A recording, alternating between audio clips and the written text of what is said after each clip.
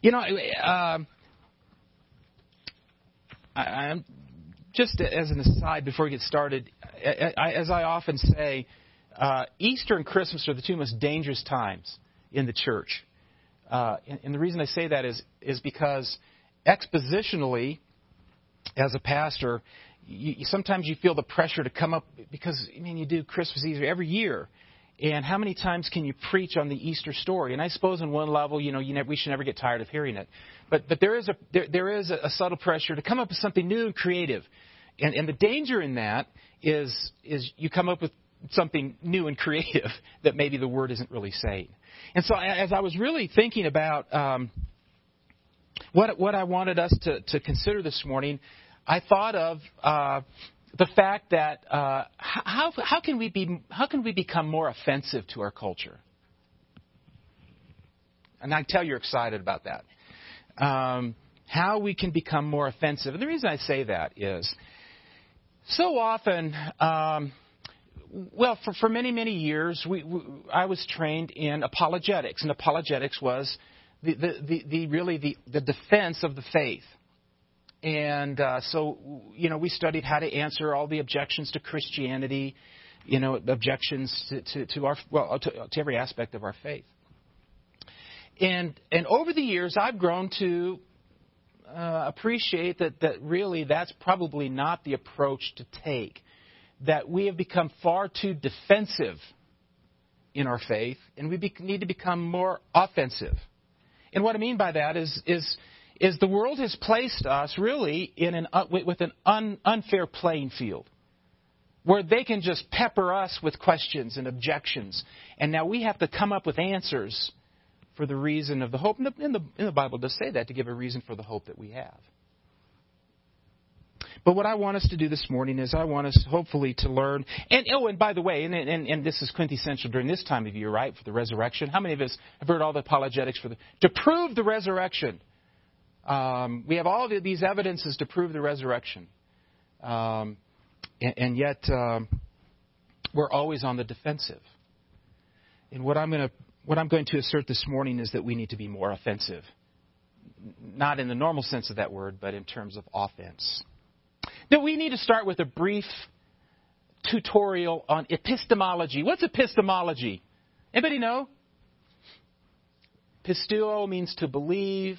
Ology is the study of how we know things. How do you know things? How do you know what you know? Think about that for a minute. Think about the things that you know. Okay, math. How do you know math? How do we know the sun? I was going to say the sun revolves around the earth. Just call me Copernicus. No, really. How do you? If you ever stop to think about it, how do you know what you know? This is what we call epistemology. Now, there's many different ways that we know things, and one way that people often approach how we know things is empiricism. Empiricism is our senses. To see, hear, feel, touch. This is where we get kind of science. Some people believe, I'm not going to believe anything that can't be proven scientifically, that I can't see, feel, hear, or touch. What's one problem with that worldview? You can't prove that statement by hearing, feeling, hearing, or touching. But empiricism is one worldview. I only know that which I can verify with my senses. The other is rationalism. Rationalism is that this is the whole notion that reason alone is my source for knowledge. What's one problem with that worldview? Well, how do you know if your reason is sound? Rationalism. The third really major worldview when it comes to how we know things is the Christian worldview, which is revelation. Now, to be sure, we see empirical evidence for what God has revealed to us. And for sure, it is rational and it is reasonable. But it's not empiricism, it's not rationalism, it's revelation. And what is our revelation? The Word of God, and that's what we're going to talk about this morning. Now, one last thing when it comes to how we know things, and this is very important. Everybody has what I call a basic belief. What do I mean by basic belief? Another fancy word for this is a presupposition. We have certain presuppositions, and that is, in order to know something, you have to start somewhere. Let me give you an example. If I was to say, well, I believe in A, whatever A is, and you say, well, why do you believe in A? Well, because of B. Well, why do you believe in B? Well, because of C. Thank you. Where's Michael? There you are. Oh, there you do. Why do you believe in C? Because of D, E, and so forth. We call this an infinite. At some point, rational knowledge and thought has to start with a basic belief, a belief that you believe to be true that is independent from any other evidence. You cannot have any kind of rational thought or belief without starting somewhere. And that wherever that starting point is, that is your basic belief. That is your primary presupposition. And we call that your primary authority. And what I want us to do is I want us to examine, number one, what is our authority? And number two, that we demand from the world to identify what their authority is, what their basic belief is. So we need to realize and we need to challenge, when it comes to the resurrection, we need to challenge their authority. We need to be more offensive, more on the offensive. So, what's our authority? Our authority is the Scriptures, the Bible, the Bible. Yes, that's the book for me. I stand alone on the Word of God. Have you not been to Vacation Bible School? The Bible is what we call inerrant and inspired. It is God-breathed. It's God's word to man, and it is without error. 2 Timothy 3:16 and 17 says what? The word of God is breathed out, is inspired by God. It claims to be the very words of God. In fact, turn with me, if you have your Bibles, turn with me to 2 Peter chapter 1. 2 Peter chapter 1.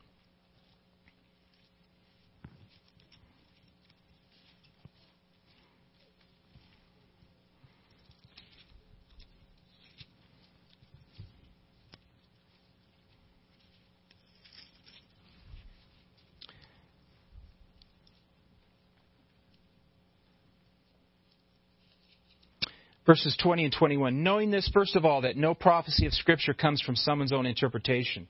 For no prophecy was ever produced by the will of man. But men spoke from God as they were carried along by the Holy Spirit. Don't ever be ashamed of the Bible. I fear that in our day and age, we are obsessed with trying to show our world that we are intellectually respectable and that we're not a bunch of hillbillies that just fell off the turnip truck. And so we don't ever want to... When was the last time anybody used the Bible as a source of authority for what they believe? No, we have to quote... We have to rely on other authorities, like a professor or a teacher. And some people know what they know because of a professor or a teacher, something they were taught. A professor in college, especially, where kids or young people are being destroyed. They hold their professor or their teacher who has a PhD behind his name as ultimate authority. Well, Dr. So-and-so taught us this, and so therefore it's true. Maybe it's a book they read. Or maybe, in fact, and I put this in air quotes, maybe they depend on science. Others, philosophy. Others, it's their experience. This subjective experience is their source of authority. No, we need to assert our source of authority, and to do so without embarrassment, without shame, to simply proclaim the Bible says.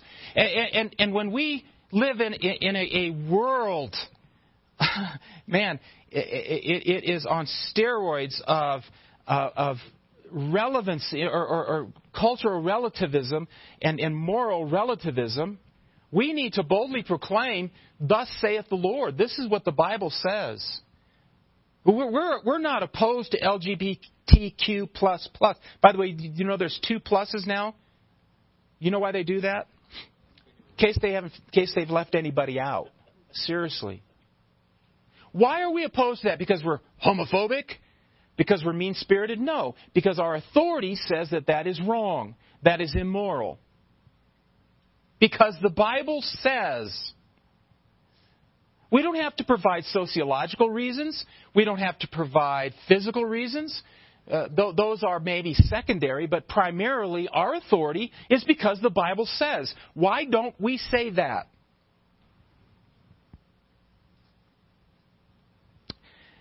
We must not concede our authority when it comes to proving the resurrection, when it comes to arguing over abortion or sodomy or all the different forms of issues that we face in our culture. The Bible speaks to these things.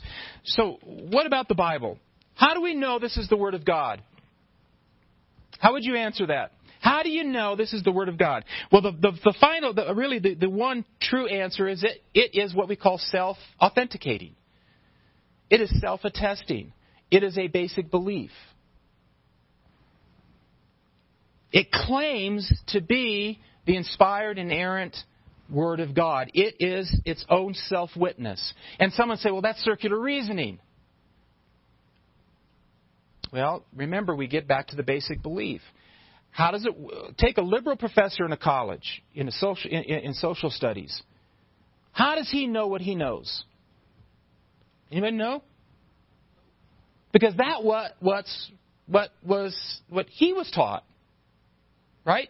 When he went to Yale, that's what his professors taught him, and he read their textbooks, his professors' textbooks. And how did they know what they claimed to be true? Because someone taught them. You see, it's an equal playing field, is it not? For them to say to us, well, you're just assuming offhand, a priori, that the Bible is true. Yeah, and you assume offhand that Professor Ramalama Ding Dong is true. So it goes both ways. So I'm more than willing to pit my authority against any other source of authority. It is self-authenticating. It is self-attesting. It claims to be the inerrant, inspired Word of God and absolute truth. Now, what are some response that people might give to that? Say, well, how do you know that? Epistemology, right? How do you know that? How do you know that to be true? Well, it claims it. What would we expect to find in a document that claims to be the very words of God? Well, we would expect it to be what? We'd expect it to be internally consistent. There are no factual errors. There are no logical inconsistencies. In fact, for many, many years, people have been trying to prove the Bible wrong by the so-called contradictions. What's a contradiction, by the way? If someone says to you the Bible's full of contradictions, what might you ask them? What do you mean by contradiction? Because most people have no clue what a contradiction is. What is a contradiction? A contradiction is when you claim that A is both A and non-A at the same time in the same respect. Now, let me flesh that out for you. Can this be a pulpit and not be a pulpit? This audience, can this both be a pulpit and not be a pulpit? And Cindy had the right answer. Yes. Why? At one moment, it's a pulpit, but if I brought in a bulldozer and flattened it, it's no longer a pulpit. So that's why a contradiction, a pulpit cannot be both a pulpit and a pulpit at the same time. Can this be both a pulpit and not pulpit at the same time? No. And in the same respect, assuming we're dealing with the same thing. A contradiction is not when two reports appear to give differing information. That's not necessarily a contradiction. The Bible is internally consistent. When we look at its textual pedigree, and what I mean by that, if you look at the manuscript evidence of the Bible, if you write off the Bible, you write off every other document of history because it's not even close. At last count, there's over 8,000 extant Greek witnesses to the New Testament. And finally, its supernatural nature. Jesus said, "My sheep hear my voice." That's from John chapter 10. And that whole chapter is not talking about post-conversion experience. He's not talking about a post-conversion leading. When he says, "My sheep hear my voice," he's saying that when we hear the voice of God, when we read and we hear the voice of God through Scriptures, it affirms itself to us that it is the very words of God. Hebrews 4:12 talks about the Bible is alive, living, and active. It has an animating effect on people. It has this supernatural effect. So, in fact, our authority is the Bible, the very Word of God. It is internally consistent. Its textual pedigree has no rival. And, in fact, it has historically and continues to have a supernatural effect on people's lives. So what's our assessment? How do we approach this when it comes to the resurrection? By the way, how do we know the resurrection occurred? What? Witnesses, but where do we hear the witnesses? We've spent years trying to prove the resurrection, and not once have I seen many people open their Bible and say, here's why I know the resurrection occurred. Turn to Matthew chapter 26. And they say, "Well, I don't believe the Bible." You know what? That's where I want them. Because now we're talking about the right thing. Now we're talking about sources of authority. I'm not trying to, go the Lord liar lunatic and the swoon theory. I'm not going there. I'm going right here. How do we know? What does the Bible say? I mean, it sounds obvious, but many Christians don't say the same thing about non-Christians that the Bible says. We really don't believe our Bibles. What does the Bible say is the state of a non-Christian? Ephesians 2:1 says we were dead. We were spiritually dead in our sins. Not spiritually infirmed, not spiritually sick, not kind of alive, not Princess Bride, not mostly dead, but all the way dead. We are spiritually dead. And that is simply talking about a inability. A dead person is completely unable to respond to anything.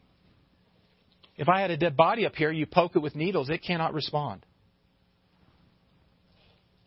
2 Corinthians 4:4 talks about the fact that this world has been blinded by our enemy.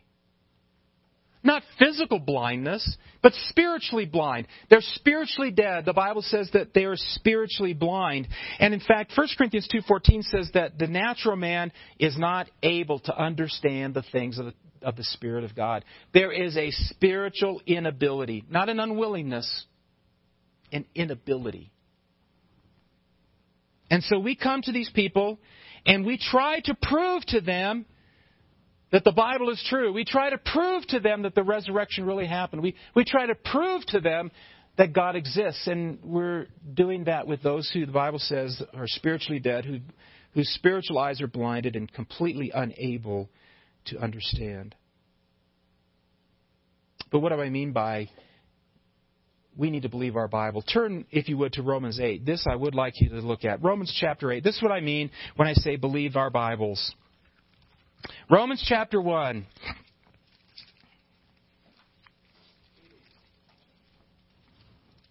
What?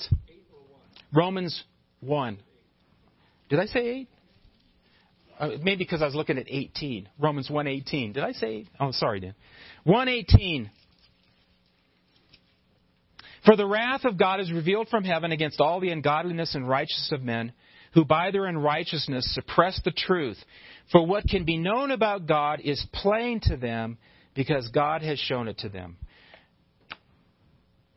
What does our Bible say about a non-Christian who is spiritually blind, spiritually dead, spiritually unable to respond?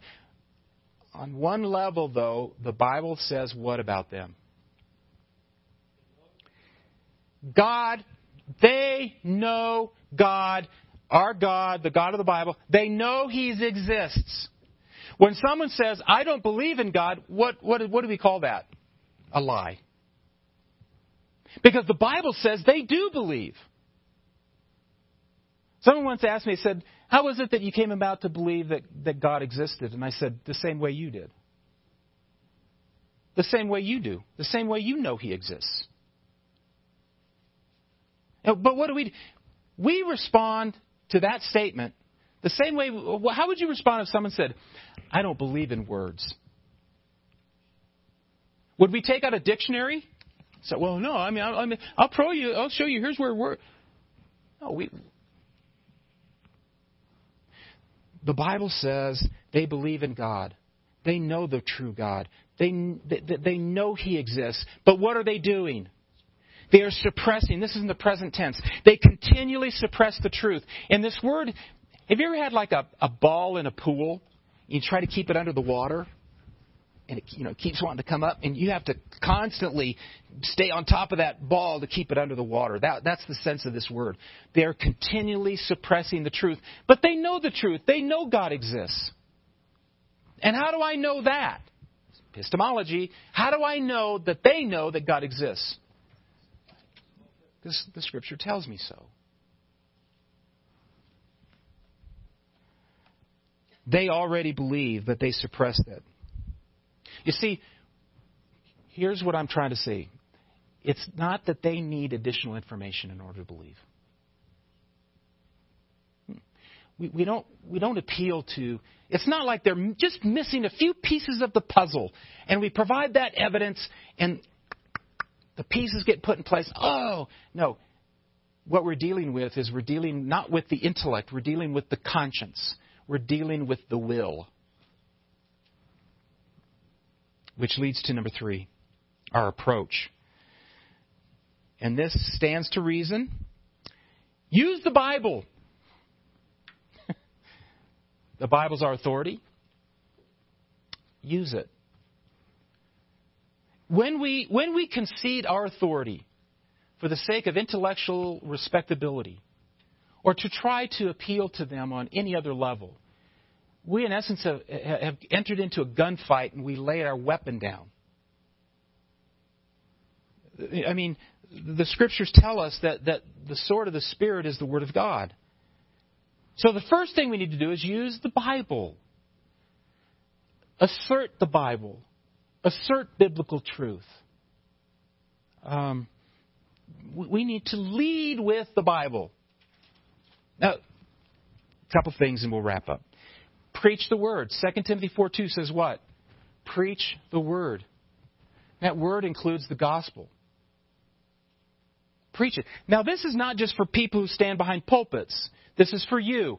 What are you supposed to share with people in your lives, non-Christians in your lives? The Word. The gospel. And let me say something real quick about personal testimonies. Mormons have personal testimonies.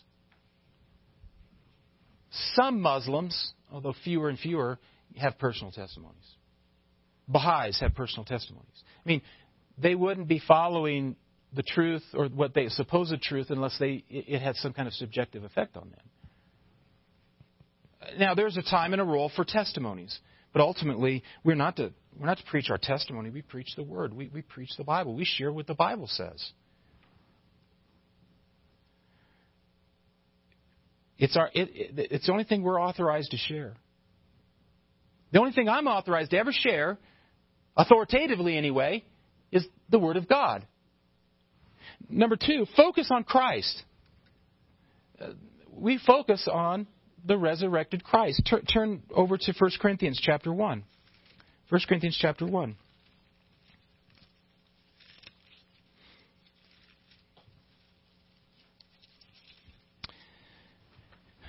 Also verse 18. For the word of the cross, the gospel, is folly to those who are perishing, but to us who are being saved is the power of God.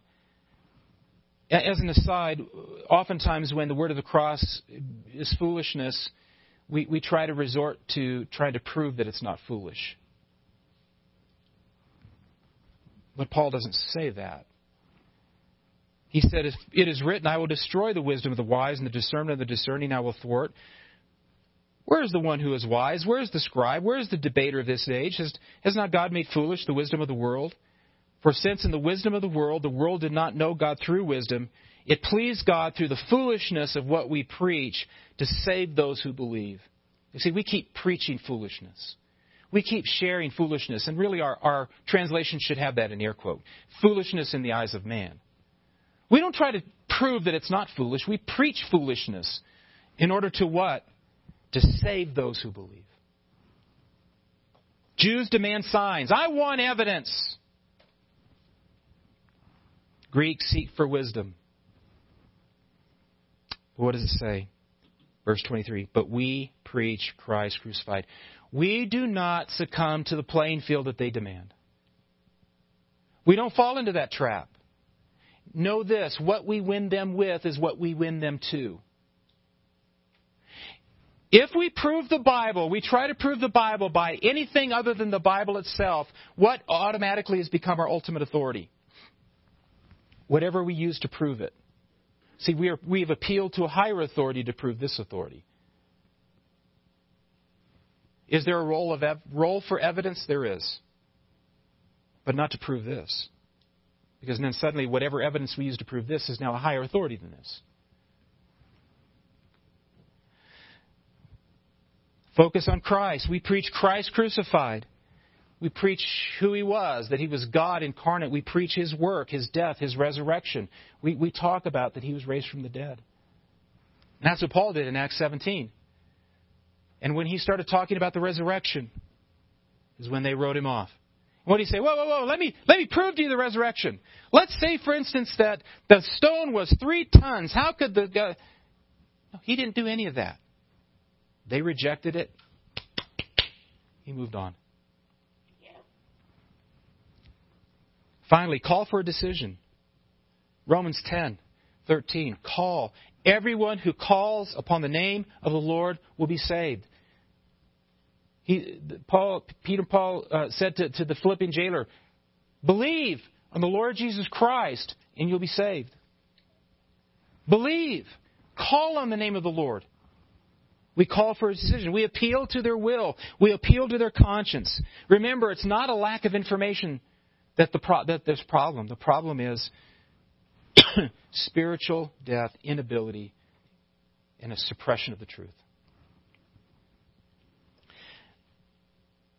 So what I want to encourage you to do, many of us now, I'm not this morning, so please don't freak out on me. We have concealed carry permits. Many of us in this room have concealed carry permits. And most, in my class I took, they said, you need to carry all the time, because the one time you don't carry is the time you don't.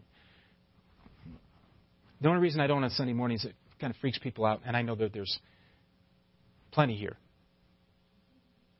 What I'm advocating is that we start a concealed carry with our Bibles. Maybe even open carry. There's all kinds of Bibles you can buy. I call them Derringers. You know, the little New Testament and Psalms or something like this. You don't have to carry... where's Corey? Okay, Corey, stand up. I'm not necessarily advocating you carry this around with you everywhere. But there's nothing wrong with that. My family will tell you there's rarely, or most of you probably know this, I'm rarely any place without my Bible. I open carry. Because it's my sword. It's my spiritual weapon. You never know when I'm going to need it. You know how many Christians are more intent on carrying their Glock than they are their Bible. Now, carry your Glock. Not opposed to that. Or a Springfield 45, whichever you... Guys, how do we know the resurrection is true? Because the Bible tells us it's true. How do we know it really happened? Because the Bible tells us it really happened. We don't need any other evidence. Now, there is other evidence. We don't need any other evidence. We ought not preach any other evidence. Because the other evidence is not our ultimate authority. Our ultimate authority is the Bible. And so that's very narrow-minded and yeah, it is. But getting back to belief, so is theirs. Their claims to truth is narrow-minded too, because they are relying on some ultimate authority. And I'll pit my ultimate authority against Professor whatchamacallit any day of the week, because this is the very words of God, and in fact, they are no factual errors, no logical inconsistencies. It's true in all that it affirms, and it has a supernatural impact on people's lives. I've ordered April's, it's not in yet, for Voice of the Martyrs, and it was providential. This is all about God's Word on the world's most dangerous mission fields. In closing, I'd like to read you this brief story about Iran. The Islamic Republic of Iran restricted all access to God's Word. But despite great risk, Iranian believers are sharing the gospel on the street with unprecedented boldness. 2 years after placing her faith in Jesus Christ, Farina still hadn't told a soul. Like most Christians in Iran, she feared the backlash she would face if her family learned that she had left Islam, since doing so is illegal in the Muslim nation. New Christians are often imprisoned after going public with their faith, and many more are beaten for bringing shame to their Muslim family. Aware of these possibilities, Farina decided to read her Bible only in secret. Then one day she saw something that shocked her. Quote, "When I woke up and headed to the living room, my father was sitting on the floor reading a Bible thoughtfully. I couldn't believe my eyes." Farina returned to her room in a panic, thinking her father had discovered her Bible. After realizing the Bible he was reading was a different color, she asked him what he was doing. Quote, "I am reading an amazing book," Belial replied. "I found it in the mailbox today. It was wrapped in wrapping paper." Iranian Christians had gone house to house, placing Bibles in mailboxes throughout the neighborhood. Each one included a note saying the book was a gift for Nowruz, the Persian New Year. To Farina, the gift was a miracle, using contact information included with the gift, which in and of itself is an amazingly courageous thing for them to do, for the believers in Iran to do. She learned how she and her father could join a house church. Quote, "God called my father into his family. My father has been reading the book every day and talks about it joyfully." Stories like Farina's and Bilal's are common. God's kingdom is growing faster in Iran than anywhere else in the world. This is what I'm telling us. Take the blinders off of the United States and what's going on in the United States and even what's going on in the world, because we're only hearing one side of the story of what's going on in our world. The whole world is not going to hell. There's a lot of people who are going to heaven. God, I love my Baptist brother up here. When the coronavirus pandemic began, Arif and his wife, Liana, were happy to follow Iran's lockdown because their age put them at risk. But one day, while getting some fresh air in a local park, they were approached by a man who talked to them briefly about God and gave them a Bible. Arif gave it a quick look, and when he got home, placed it on a bookshelf. Months later, Arif had a dream about a light. This is a very common testimony of what's going on in the Muslim world. He had a dream about a light shining brightly from the bookshelf and a voice saying, "I will reveal the true way to you. You will find me there." That didn't save him. We're not saying that saved him. Here's the beautiful part. The quote, "The next morning I thought about my dream," he said, "and then I went to the bookshelf and grabbed the Bible after 8 months. I opened it with more passion, and curiously, I remembered also the guy who gave me this book." After reading some passages in the Bible, Arif returned to the first page and found contact information for the man who had given it to him. Quote, "I grabbed my phone and called the number to ask about my dream and questions that came to my mind about God. Today, Arif is connected to a ministry that answers his questions and prays with him, leading him closer to Jesus Christ." Bible changes lives. Because God said it is the power of God unto salvation for all who believe. I know many of you contributed for new Bibles for Tanzania. And Tom just sent me a picture of how many new believers in 2 on Good Friday in Rahatway, that village that we, if you were here, that the new church plant in that village of Rahatway with Pastor Michael. And many of you have contributed for Bibles for that church. And it's going to change lives. Because the Bible has a supernatural nature. It's not just a doctrinal book. It's not just a theological book. It tells us about God. It tells us about Jesus Christ. It tells us about the resurrection. It tells us about new life. And it has a supernatural, animating effect on people's lives. So what do we want to... We believe that God raised Jesus from the dead because He told us He did. He recorded it in the Bible through eyewitnesses and through the integrity of Scripture. I want to encourage us. Never go anywhere without your Bible. You never know when you're going to need it. Use it. Don't ever be ashamed. Don't ever be embarrassed when talking to a non-Christian about saying, well, the Bible says this. Well, I don't believe the Bible. I know you don't believe the Bible. I know that already. But I don't have any other authority. That's my only authority. And I'm going to proclaim to you what the Bible says. Do you see where I'm going with this? The Bible. Yes, that's the book for me. We stand alone on the Word of God. The Bible. Let's pray. Father, we thank You for Your Word. It is inerrant. It is inspired. It is truth.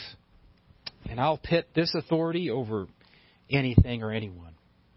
Lord, help us to be more offensive and a little less defensive in proclaiming the truth through what the Bible says. We thank You for Your Word. We thank You again for Jesus Christ risen from the dead. It's in His name we pray. Amen. Would you please stand?